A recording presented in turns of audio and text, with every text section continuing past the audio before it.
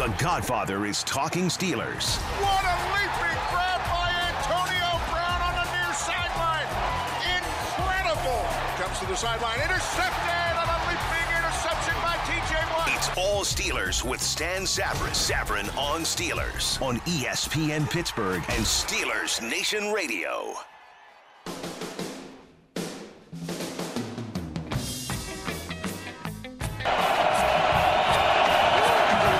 Second and goal. Breeze, the throw, the catch, and touchdown! Michael Thomas! I mean, we always feel like a first-place team. I feel like we all feel like first-place players. So, we just got to go out and keep getting better. That is Bud Dupree of the Steelers talking about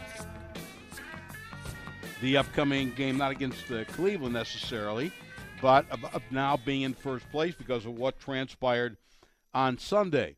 6-7 games, you get a pretty good idea of who you are. There's certainly room for improvement. Some teams decline after fast starts, but now that we've gotten a look at the primary competition, and hey, Baltimore played a very good New Orleans team and lost. Cincinnati was blown out by a very good Kansas City team, and you always have to be careful about relative scores. But after we've gotten a look, who's the team to beat in the AFC North? And I'm not talking about from a Steelers perspective. I'm not talking about whether it's Baltimore or Cincinnati. I'm including the Steelers in the conversation. They are in first place now, barely, but are they the team to beat, meaning the Steelers, or is it Baltimore, or is it Cincinnati? I'm going to exclude Cleveland. Doesn't mean the Steelers should overlook them. We've seen that dog hunt before. But I'm including the Steelers, and I'm asking you, who's the team to beat? And I'm including the Steelers legitimately in the conversation. Patrick Peterson would be a great addition to the Steelers, but it ain't going to happen. Based on everything you hear, not going to happen. Another corner was dealt today. The New York Giants traded Eli Apple, former not only a number one pick, but a very high number one pick, to the New Orleans Saints for a couple of future draft picks. How would he have looked in a Steeler uniform? It's also nice to see some drama happening elsewhere in the division. Not all the drama usually seems to be in Pittsburgh. There seems to be some drama in Cleveland, although I'm sure they'll downplay it. We're going to talk about all those topics with Tim Benz of ESPN Radio and the Pittsburgh Tribune-Review, where he writes a column for the Trib. Tim will join me today at 1:20. And Pittsburgh, like most cities, when it comes to their sports team, is as partisan as any city, maybe more so. Because I think Pittsburghers are prouder of their city in general, let alone the sports teams, than most towns. But it is better than most in one particular area, in one particular regard. I'll explain that coming up at 1:40. We have this date in sports history. Today's birthdays, 412-922-2874. Pound 970 on your cell. You can email me, Stan Savran at iHeartMedia.com. Post on Facebook, Savran on Sports, or tweet at Stan Love the Show. Who's the best team in the AFC? Who's the team, AFC North, excuse me. We're talking just division here.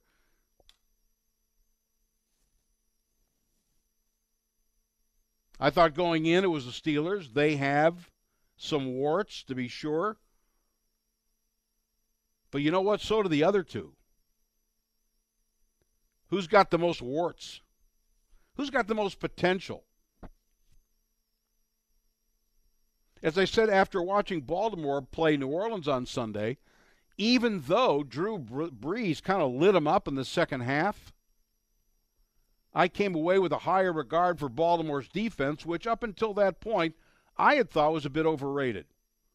I don't think they're overrated, which is sort of odd in that that may have been the worst, and I'll put that in quotes, worst game the defense has had. I mean, after all, they hadn't given up a touchdown the second half until Sunday against one of the most prolific offenses in the NFL. But they've got some warts. I don't think the Ravens have much of a running game. I still think they've got holes in their secondary, of course. So do the Steelers. Joe Flacco led a great drive in what should have tied the game.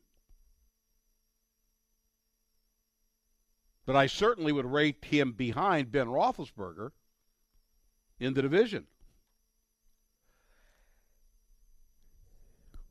Cincinnati has a big pedigree on defense, but their performance seldom seems to live up to the pedigree. Offensively,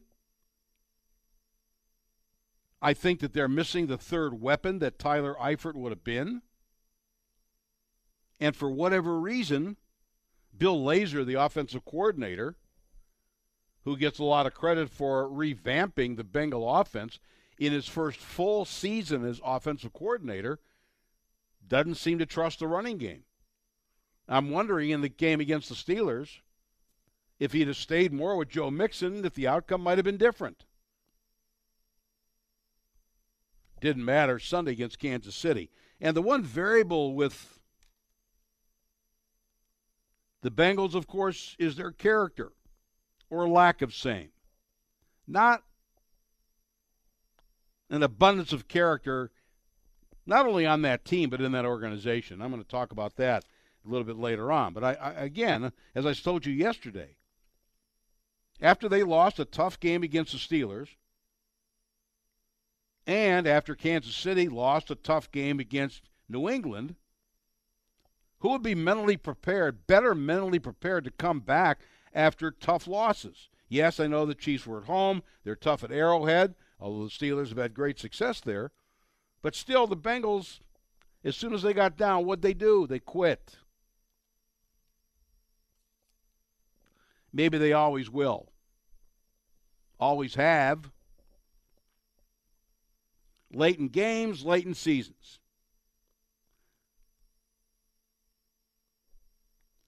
Ed on Facebook says Baltimore is definitely the other team. Patrick Peterson would be awesome. I'm realistic enough to know that that's not going to happen. Again, we're going to get to the Patrick Peterson situation a little bit later on. I would say Baltimore is the next best team, but I'm going to say right now, I don't think that the disparity between the Baltimore defense and the Steeler defense, and there is as wide as the Steeler offense versus the Baltimore offense. So I've asked you the question for a reason, who's the team to beat, including the Steelers. I'm not saying who the Steelers have to beat for the division. I'm including the Steelers. I think they're the best team in the division. Jimmy tweets, at Stan Love the Show, I think the Ravens are the team to beat. Everyone knows the Bungles will bungle. Ravens defense is tough, and the offense can do just enough at times. Yeah, they're the most formidable. I think the Steelers are a better team. I do think Baltimore, despite what happened Sunday to Justin Tucker, have a big edge in special teams, and a lot of that goes to the punter versus Jordan Berry. Special teams, those kinds of things, they matter too. I still rate the Steelers as the better of the two. Now, we're going to find out in a couple of weeks that game in Baltimore, and that's huge. Assuming that the Steelers beat Cleveland, that game in Baltimore is pivotal. Because not only if you were to lose would you be behind Baltimore, but you'd also have no hope of winning a tiebreaker, basically, because you'd lost the first two games to them. Now, maybe the ultimate determinant on who's the team to beat in the AFC North will be the schedule. Don't forget about that. We know the Steelers' schedule. It's not easy. Carolina, very good. Right now, the Chargers, very good, although you get them here in December. Usually it doesn't bode well for them playing in the Eastern time zone later in the year. You never know what the weather's going to be, although the Chargers did destroy the Browns in Cleveland. But generally, West Coast teams playing at 1 o'clock. New England will be here. I mentioned Carolina.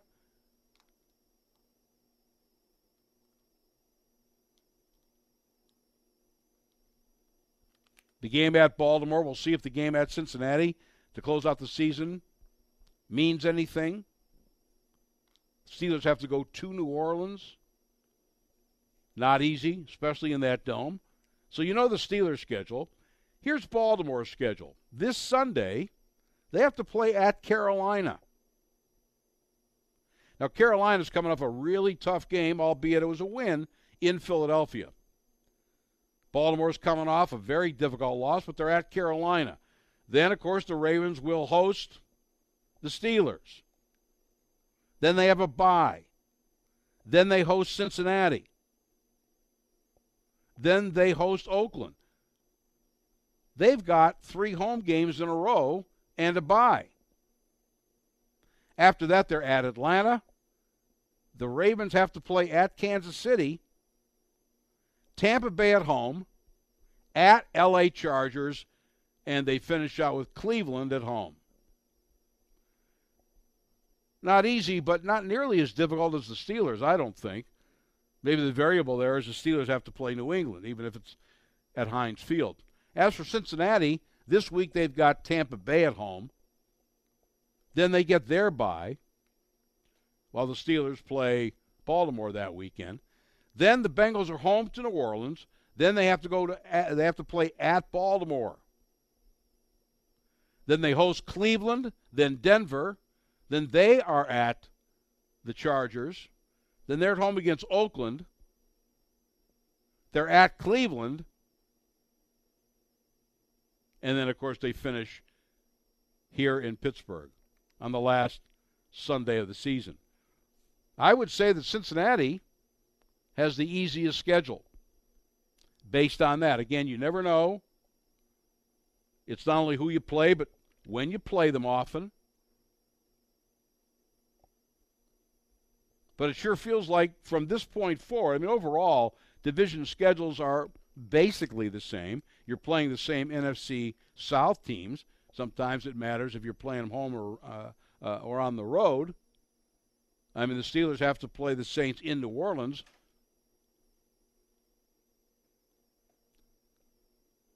The Bengals get to play them at home. I don't know if that'll matter or not.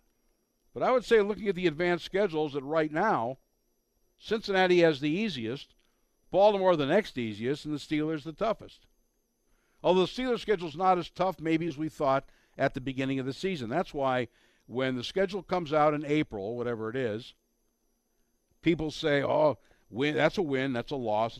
It's not only who you play, it's when you play them. Injuries are a factor. Who knows what might happen.